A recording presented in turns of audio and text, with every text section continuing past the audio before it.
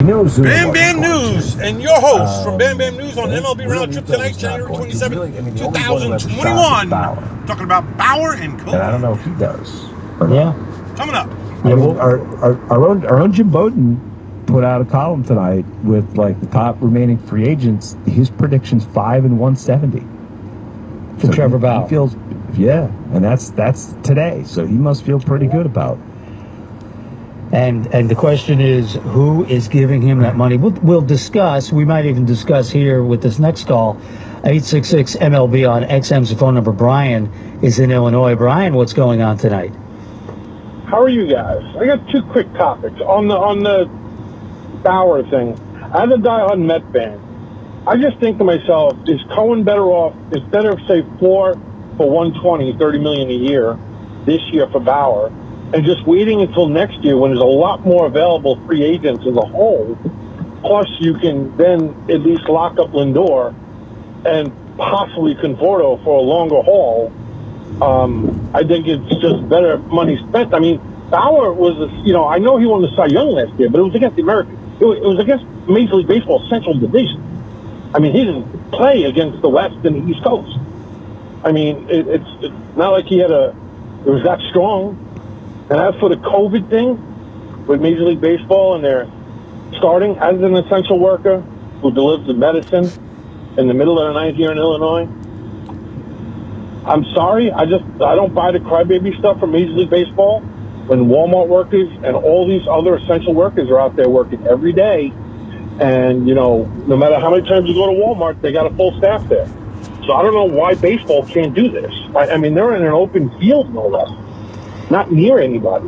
Well, Brian, the thing about that, and, thanks for the call and thanks for being out there, but the thing about that is you're still going to, whether you're worried about the players' long-term health and short-term health, that aside, speaking as somebody who had COVID, by the way, and feel, I think I got through it pretty lucky, as a matter of fact, but you're still going to miss these players.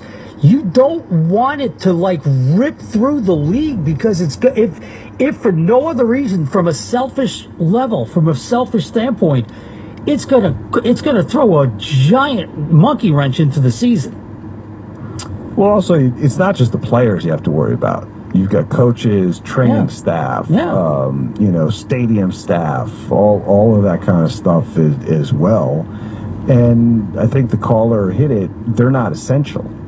So I think you gotta look at it from that standpoint as well. The other part is it is a business, and they're trying to make money, and it's hard to make money when there's no fans in the stands.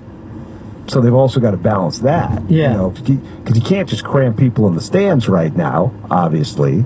So you've got to come up with, it's not like you could just go 162 full tilt, and because you're losing a lot of money doing it that way. Yeah. By the way, this is more precaution from everybody, not just the players. The players want to play 162. So I don't know how you describe them as crybabies. They want to play 162. To Jeff's point, it is the periphery people you have to worry who are in contact with the second layer of personnel that make a pro sport go that you're as concerned about. There's a lot there. It's not, it's not as simple as opening up the door to a store and having 5 or 6 employees, right?